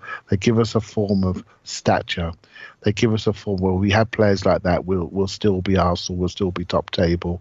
I know there is a commercial value to all of this, but then I look at progression, I look at go forward, and I look at the talent that's in the world, and I say to myself, is this going to hold us back or push us forward? And if I'm asking that question, that means there's a debate to be had. And there shouldn't be a debate to be had when you're paying somebody £350,000 a week. It should be a slam dunk. It should be a LeBron James type move. Of course you do it. You do it because you have to, because he's the best player in the world. I mean, that may be an extreme, but you know what I mean. He needs to be a franchise player, that alpha that's really going to do something for you. You get that wrong. It can sink your club, not just in terms of financial, but look at what Manchester United are dealing with Pogba, who I think is a brilliant player, but just not getting on with his manager. If your most expensive player isn't all in on the project and firing at his best, it can derail a club entirely. Yeah, absolutely. And then just think this through then a little more deeply. We've just seen Arsenal sign with Adidas in this week, and Mesut Ozil is one of their star players, right? So who knows what's going on in the background to help pay for that wages, right? So we only know what we know. We don't know the whole story, right? So this is business. And Arsenal may be getting many millions on that Adidas contract they would not have got if they didn't keep this player at the club. So we just don't know what's going on in the background. Ramsey is also an Adidas player, but he's not a top line player like Ozil is. So for me, I don't think we can keep two. Like I say, Ozil's probably one of my most favourite players from an educational point of view, but if the club said we needed to move forward and we needed to lose them both, I wouldn't cry myself to sleep, because 6 months ago I didn't know who Lucas Torreira was, and that's how things quickly can change in football. There is so much talent out there, and there is talent within our club that would come to fruition if players were moved out of the way. And I think it's important, if we want to rebuild this club after a 22-year period of a manager in charge, we are reaching a critical period in our history. And I think whoever's in charge needs to have as many tools as he needs to rebuild this team appropriately. And so if the decision was made, I would be okay with it. I think we all know one's going to go, more than likely. If two went, it would need some very smart recruitment to make that be palatable. But I think, in hindsight, I think one had to stay. And with Alexis going at the same time, I suppose I get it. The fear was too great, but it probably cost us around £100,000 a week because we were sloppy in our negotiation. Yeah, I think there's a lot in there, obviously, and I agree with a lot of it. I think, Tim, the question then is, we've made the decision, we've committed to the player. Is there an argument for Emery to say, look, that's not my problem. My problem is getting us to win, and I see us winning with two dynamic forwards up front, with players who will stay in the wide spaces like Mkhitaryan and will be supporting them, and midfielders who can break lines and one who can tackle in Xhaka and Torreira, and Ozil's going to have to come in and be a player who plays when the time suits him. I mean, is that a choice that Emery can make, or is that just simply from financially and from a team disruption standpoint not even an option for him? That's a difficult question without knowing the player, because I think from a tactical standpoint, yeah, he can absolutely do that if he wants. Obviously, we have the issue of, can we move him on? And the reason he signed with us in the first place is because we gave him the biggest offer, and nobody else wanted to pay him those wages outside of China in January, and his stock hasn't gone up in the ensuing year, and he's got another year older. Not going to pay us a transfer fee for him and this wage at this point, so he's an Arsenal player, that's for sure. Exactly. And, from that, Emery could say, well, all right, make the best of it. I'm not going to have him rotting in the reserves. He'll just play when I say, and we'll just have to suck it up. And largely, let's be honest, the contract was a PR kind of thing because we'd lost Alexis and we were over a barrel. Same way that Walcott got his contract because we'd lost Fabregas and Nasri, and losing Walcott in and of himself wouldn't have been a massive issue. It's just, image wise, and I don't just mean that from a commercial standpoint either. That gets through to other clubs and other players. You can start to look weak, and not only does that make you less attractive for other players to join, but it also actually you might end up getting the wrong types of personality joining you. You might get someone going, Arsenal are a bit of a walkover. I can go there for 2 years, agitate for a move, and see you later. I'm off. You end up with a few more Adebayors, for example. So it's not unimportant, this stuff. But yeah, I think Emery's well within his rights if he says, do you know what, I've had a look at this. I've had a good look at this. I want Iwobi, I want Mkhitaryan, and I want Aubameyang and Lacazette, and the others are just going to have to kind of fight their way in. As to how much Ozil would kick up a fuss, so I don't think he's the type of character necessarily that would do it on the training ground, albeit him and the manager have had a little bit of a contretemps. He's more likely. Ozil's power is with his people, as it were. It's PR. That little period he spent on the left wing at the beginning of his second season, like every newspaper had the Ozil wants to play at number 10. No direct quotes, but they all had that story. We all know where that came from. How did we know? Ozil was given the number 10 shirt this summer. He'd never mentioned that publicly himself. Never a quote from him about how he wanted the number 10 shirt. We all knew he wanted it, though. We all knew because, and I'm not necessarily sure this is from him, but from his people, as it were, things have a way of getting out there. And that's why he pays an awful lot of money for PR. And that's why he engenders quite feverish support, tribalist support. I'd say, try criticising Ozil on Twitter and then have a little look at your mentions half an hour later. It ain't fun. He engenders that kind of, and when you look at the guy and you see the guy speak and stuff, you know that doesn't come from him per se, but he's got there's a lot of cerebral power there. So that is where I think the disruption would potentially come from. I don't think he'd kick teacups over in the changing room, but maybe you'd get some stories in the press about what a horrible bastard Emery is, and whether that would cause any conniptions, I don't know. But it's like I say, this stuff is not unimportant, and it's not. You can't just say, nah, fuck all that. Just don't play him, and that's the end of it. This stuff, it has consequences that are real. Mesut Ozil, when he's on the ball, come on in, Clive. Sorry, mate, but actually, Tim's got me thinking. Actually, and I just said about Ramsey being ruthless, and he's a quiet individual, and people don't recognise that he's a ruthless individual. You know what? The same could be said of Ozil. Tim just really outlined it. When it comes down to it, he is a singular-minded individual that has got a strong personality on the pitch from a playing football side of things, even if his individual personality is quite different. They're both quiet, calm individuals, but on the football pitch, they are loud, they are dominant, they are people that want to do things their way, and when it doesn't go their way, they'll either make other people make it go their way, or they will say, well, I don't want to play in this position, I want to play in this position. There's a similarity between how they approach the game of football. One has won the World Cup, has played for Real Madrid, and one has spent most of his career at Arsenal, but he sees himself as an elite player. And again, that sort of brings a divide, it brings opinion, it drives debate, and there's division over both players, if we're honest, about their value to the club going forward. And it's only going to take, football's very short-termist, it's only going to take Arsenal to be linked to somebody that's relevant, that could take their place, and all you need is another 5 or 6 big-time Smith Rowe performances, and the mutterings will start to grow even more.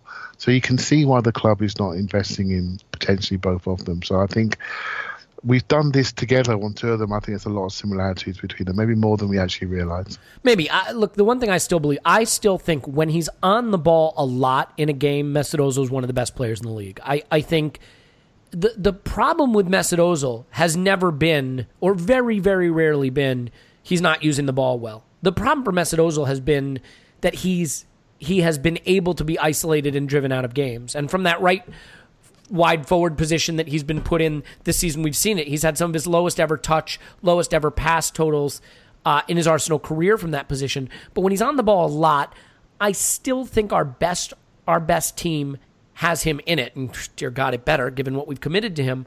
But I mean, Clive, real quick, I mean, I'll stay with you just for a second.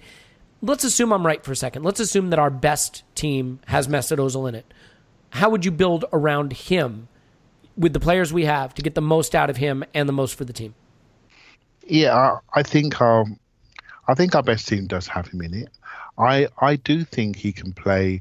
Let's say we played the box we played at Fulham, which really was a box when we had the ball, as a flat 4-4-2 when we didn't. Yep, right? Totally so he can play either side of that top end of the box, in my opinion. But it's how he plays that position. He seeks the 10, right? He seeks the 10. So whichever fullback he's playing with, he loses that connection, right? So, and we've all seen the past maps when he plays on the right, and Bellerin's there like a dot on the North Pole, isn't he? On his own, passing back to Mustafi. That's the only option he's got. And then he never gets forward. And you look at the weekend, how much more rounded he looked, how much more confident he looked going forward. So we lose something collectively. But you can't say that he can't do it, because he can. I think he played on the left in the World Cup final, so we know he can do it. Again, it's about pinning him to a position and a role and making combinations. If you play a 4-2-3-1, he's a 10. We all know that. He's a 10. I do like, there will be occasion when we flip between the two, but I'm also, forget the wages, I'm also far more keen that we pick the right players for the right system. And if it is a day, because we're playing away at Everton, and it's a day for Mkhitaryan and Iwobi, we should be comfortable with that, because we've got a big sample size to know away the Northwest is not his best part of the world, right? He has not done it there at almost any point, maybe apart from Everton, one game actually. But apart from that, he's never really done it there. So, and again, some of the other players that he plays with, their weaknesses are mirrored. He gets dribbled past a lot. Ramsey gets driven past a lot. And if you leave Xhaka to cover the gap, you're asking for trouble, right? So, and that's who we were for the last couple of years. So for me, he's a 10, but I don't dismiss that he can play wide. He just needs to focus a little bit more positionally disciplined. But his game is all about positional indiscipline. But we let him get away with it because his assist numbers are just so great. That's his game. We potentially don't give Ramsey the same. I don't give him the same rope to which to hang himself by. Yeah. The reality is that I think you get to a point with these players where you analyze them so much that you almost stop seeing them, if that makes sense. And sometimes I find it interesting to see what, neutrals, or no one's neutral, but other people think of our players, not because I think they know them better, because they don't, but just to kind of refresh my sense of them. And there are definitely some people out there that want to take Aaron Ramsey off Arsenal's hands. I don't know that Mesut Ozil is as admired outside of Arsenal as he is within Arsenal. I mean, Tim, do you think that this sort of tribal love that we have for Ozil has obscured maybe some of the weaknesses in his game? What's your sense of the perception of him as a player beyond the Arsenal diaspora? I think it's wildly differs. And I think he's so divisive as a player. A lot of it's down to taste, what you like as a football fan. And, obviously we've had this 5-year-long debate of this. I don't see what he does. Well, that's because you don't understand football, and I'm simplifying it there. But, he is a quite difficult player to appreciate. But at the same time, sometimes I think that is used as an excuse. So when he does have a horrible game, it's like, no, you didn't notice what he did, and it's like, because he didn't do anything. So, you couldn't see it with your eyes, but if you expand your memory and align your chakras, you'll see exactly what he did. Exactly. If you'd like dropped a tab of LSD before you went into the stadium, you'd have appreciated it. And those days are behind me now. I find it's just wildly different, and there's always like this storm around him, because he engenders such strong feeling on both sides. So we talked about how he has. And a lot of football's going this way, with the individual, and just look up how many times you see on Twitter, like, the way footballers are referred to as having fans, much in the way that clubs used to be. There's a big move towards the individual, and I think I read something like Real Madrid overnight lost 4 million Twitter followers when they sold Ronaldo. Yeah, that's incredible. Juventus gained like 5 million followers. That is a literal migration because of a player. So that's the kind of world we're living in. And I think Ozil, maybe not quite on the Ronaldo Messi plateau, but not far behind, as a guy, probably a bit like Neymar, someone who really engenders strong feelings on both sides, but for different reasons. There aren't that many people who say things like, I think Ozil's really good. Maybe sometimes he underdelivers on his talent. It's always got to be, he's awful or he's amazing, and you just don't understand. So I think that goes for inside the Arsenal fan base and outside the Arsenal fan base. And then what happens is, because you have these two extreme narratives going on, people feel the need, understandably, to counter it all the time. So I know, for example, I felt like this with Bellerin a lot over the past few months. I haven't been like tweeting stuff about good stuff he's been doing and retweeting stuff where people say good stuff he's been doing, because I think he's been perfect. But it's like, because he has had flaws in his game. He has had like a fallow period, I think, last season, but personally I felt the need to counter the narrative that he was terrible and awful and it was all because of his hair. So you create like that natural like extreme to the other side, and so the more you do it, the more people fight against each other and feel the need to make the points. And do you know, one of the things I find the most interesting about Ozil since he came to England is the currency of the assist is like 50 times higher. That's so now. True. Yeah, that's a really good point. People talk about assists like goals now. It's like, he broke, and like, I'm not denigrating any of this, by the way, but he broke the record for assists.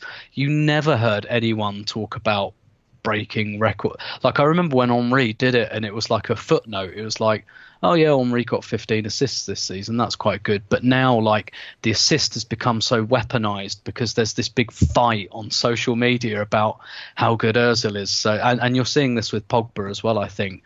So every time he makes an assist, because that's what he does, that's his main thing, it's like his top trump card. Everyone's like, see, he made an assist today. He created 3 key passes, and it's just interesting how in this like narrative and counter narrative, the value of the assist has got, like, if it was a stock, I wish I could have gone back in time to like 2013 and invested in stock in the assist. Well, and look, yeah. I do understand that there is a desire and a need to quantify the contribution that your favorite players are making, to be able to hold up some kind of concrete evidence, something objective that says they're good.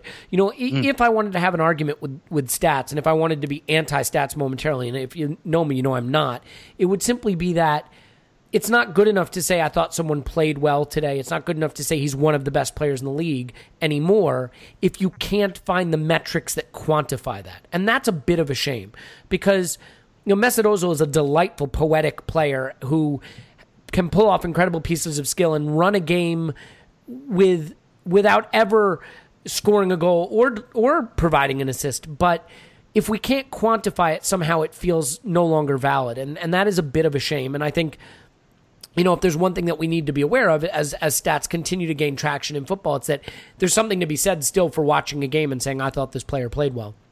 And that still has currency. Yeah, Clive? Yeah, I think what you're talking about in stats there and what we talk about with Ozil is we're talking about outputs. We're talking about the assists. We're talking about what he does. We are talking about the output that we can measure, that we can see, that we can touch and feel. Where my head always goes with players like him is how can I work on the input? How can I then provoke this player to basically perform more consistently? And I think you have to unlock these players by emotionally triggering them. And I think maybe that's the teacher in me, that's the coach in me. But that's my obsession. I look at him and think, how can we get you going? Because once you're going, the outputs take care of themselves. And I think with fans, we need to sometimes look at people's approach and intent to play, and then measure their output when their approach and intent to play is where it should be. A great example of that is Alex Iwobi recently. Something has happened with him that he has worked out. I have to approach my game differently. I have to have a different intention to play. His confidence has gone up, and therefore his output has gone up. I think as fans, we need to think more about that rather than judging far more on the assist, on the touches, on the passes, on the direction of the passes. Think about the inputs that drive all of that. And then you think, well, actually, what is the surroundings? What are the variables around that individual that's making him drop down? I think that's part of the analysis. I think everything else is part of the output analysis. But I'm looking at him. I think he's somebody that we have to work out the inputs a lot more and make sure he's surrounded appropriately. He's such an interesting player. I mean, I think the reason Mesut Ozil drives people nuts is because he is a genius on the pitch. He has eyes all over his head. He understands space and movement. And yet, this player with all of this incredible talent can fail to put away a penalty, or like the other day, can have the ball in the 6-yard box basically unmarked and decide to pass it back to the top of the 18. And we want him to be all-conquering, and everything about his skill and his vision and his movement and his physicality says he can be. And it's not that he isn't fantastic. It's that it always feels for me with Mesut Ozil that he is an 8-gear car, a car with 8 gears, and he's only in 6th. Now, 6th gear is still better than most of the other cars on the road, but he's this 8-gear Sportster, and I want him to go up those 2 more gears. And I think that is the frustration with Mesut Ozil. It's watching a great player who could be elite at a level that few ever reach, and feeling that maybe he just fails to get there. Does that make sense? That the criticism of Ozil for me is not that he isn't great. It's that his greatness could be unrivaled, could be unquestioned, could be beyond where it has gone. And the question is, will he get there? And so, Tim, the final question for me is, he's on a huge contract. He's a crucial player this season and beyond. Do you think we will look back at this contract that Mesut Ozil has just signed and say that he made the most of this final few seasons at Arsenal? When all is said and done. Yeah, that's a really difficult question. Look in your crystal ball, and what does it say? I'm to be convinced, but that's not to say I don't think it will happen. Is that like that's sitting on the fence a bit too much, isn't it? It's super fancy. Yeah. I'm like, if I had to bet, so I don't know is obviously the short answer. If I had to bet on it, I'd say maybe not. But at the same time, I'm completely open-minded to the fact that it could. I tend to think, actually, it might go along a little bit like his Arsenal career has, which is exactly as you described it, really, which is someone who is really good, but probably still slightly under-delivered on their potential. Yeah. You know what's funny? If one thing maybe connects Aaron Ramsey and Mesut Ozil more than anything else, it is that these are two players who I am convinced have talent that is nearly unrivaled in the game and have been good, but not as good at that talent could have made them, if that makes sense. And that both feel just slightly unfulfilled in their potential. And that is always what it, the funny thing is, people love a player like Francis Coquelin, who feels very limited in talent and gets the most out of it, or even an Olivier Giroud to that extent. The players that frustrate us are the mercurial talents, the ones who are so talented and yet seem to fail to live up to the potential, because we see what they can be and we want them to be that, and we're disappointed sometimes when they're not, even if where they land is still very, very, very good. Clive, I'll ask you the same question just in conclusion. When this contract is said and done, do you think Emery or whoever becomes the coach or whatever happens over the next few seasons, we will look back and say that Mesut Ozil has fulfilled his very great potential at this club in this final contract? I don't think that's going to happen. And the reason why is just that the judge of that will be us, the fans. And when you sign a contract of that number, people have wildly different expectations, and most of them are more than what any human being can deliver, right? So I felt that sometimes you can get too good a deal. The West Ham deal for the ground was too good a deal. It's killing them, right? I think Theo's deal that he got was too good. We looked at him differently on 140. If he was on 110, he was fine. On 140 at the time, we needed more. We didn't accept his down games. We didn't accept that meek little jog he had. We didn't accept that meek little clap when he's getting substituted. We didn't have it. Not at 150, not at 140. We weren't having that. And I think if we hit a little bit of bad form, suddenly we're going to turn around and look for someone to throw oranges at. And I think it will be Ozil because of the contract that he's got. And that's not his fault. He has negotiated that. But I think it's going to be a big part of how we judge him. So I feel that for fans of Ozil, he'll always meet their expectations. In general, it's going to be aligned to our team's success. And if we have some rocky days, I think he's going to be viewed in a slightly negative way, which is a real shame. On 220, I think he meets everyone's expectations, and I think we'll all be happy. I'm going to pull Alex Iwobi will be our breakout player of the season here and say I think Mesut Ozil will win at least one player of the season over the next 3 seasons at Arsenal. How about that? Just because why not? Why not be that guy who goes all negative most of the time and then just says something positive to undermine it? Well, look, I want to thank everybody who's listened to this. We're going to do a mailbag episode next week, basically meaning your questions, and we will actually answer them. I will just read them out, and then people will answer them. None of this other garbage. We are so appreciative to have you as patrons, and we will do our best to continue to put out content for you, including Tim's fantastic preview videos, more in the Spotlight episodes, more additional podcast episodes, mailbag questions, things like that. We do have a shirt giveaway going on the website right now, so you can look for that link, and you can just enter to win an Arsenal shirt, your choice, whatever shirt you want. Sorry, it's not the Adidas shirt, but we don't have it yet. In any event, Tim's on Twitter at Stillberto. Thanks, Tim. My pleasure as always. Clive's on Twitter at ClivePAFC. Thank you, sir. Thank you very much. My name's Elliot Smith, Block Me on Twitter, Yankee Gunner. We love you. We appreciate you. And we will talk to you next week with a mailbag. So get your questions in. We'll look forward to talking to you then.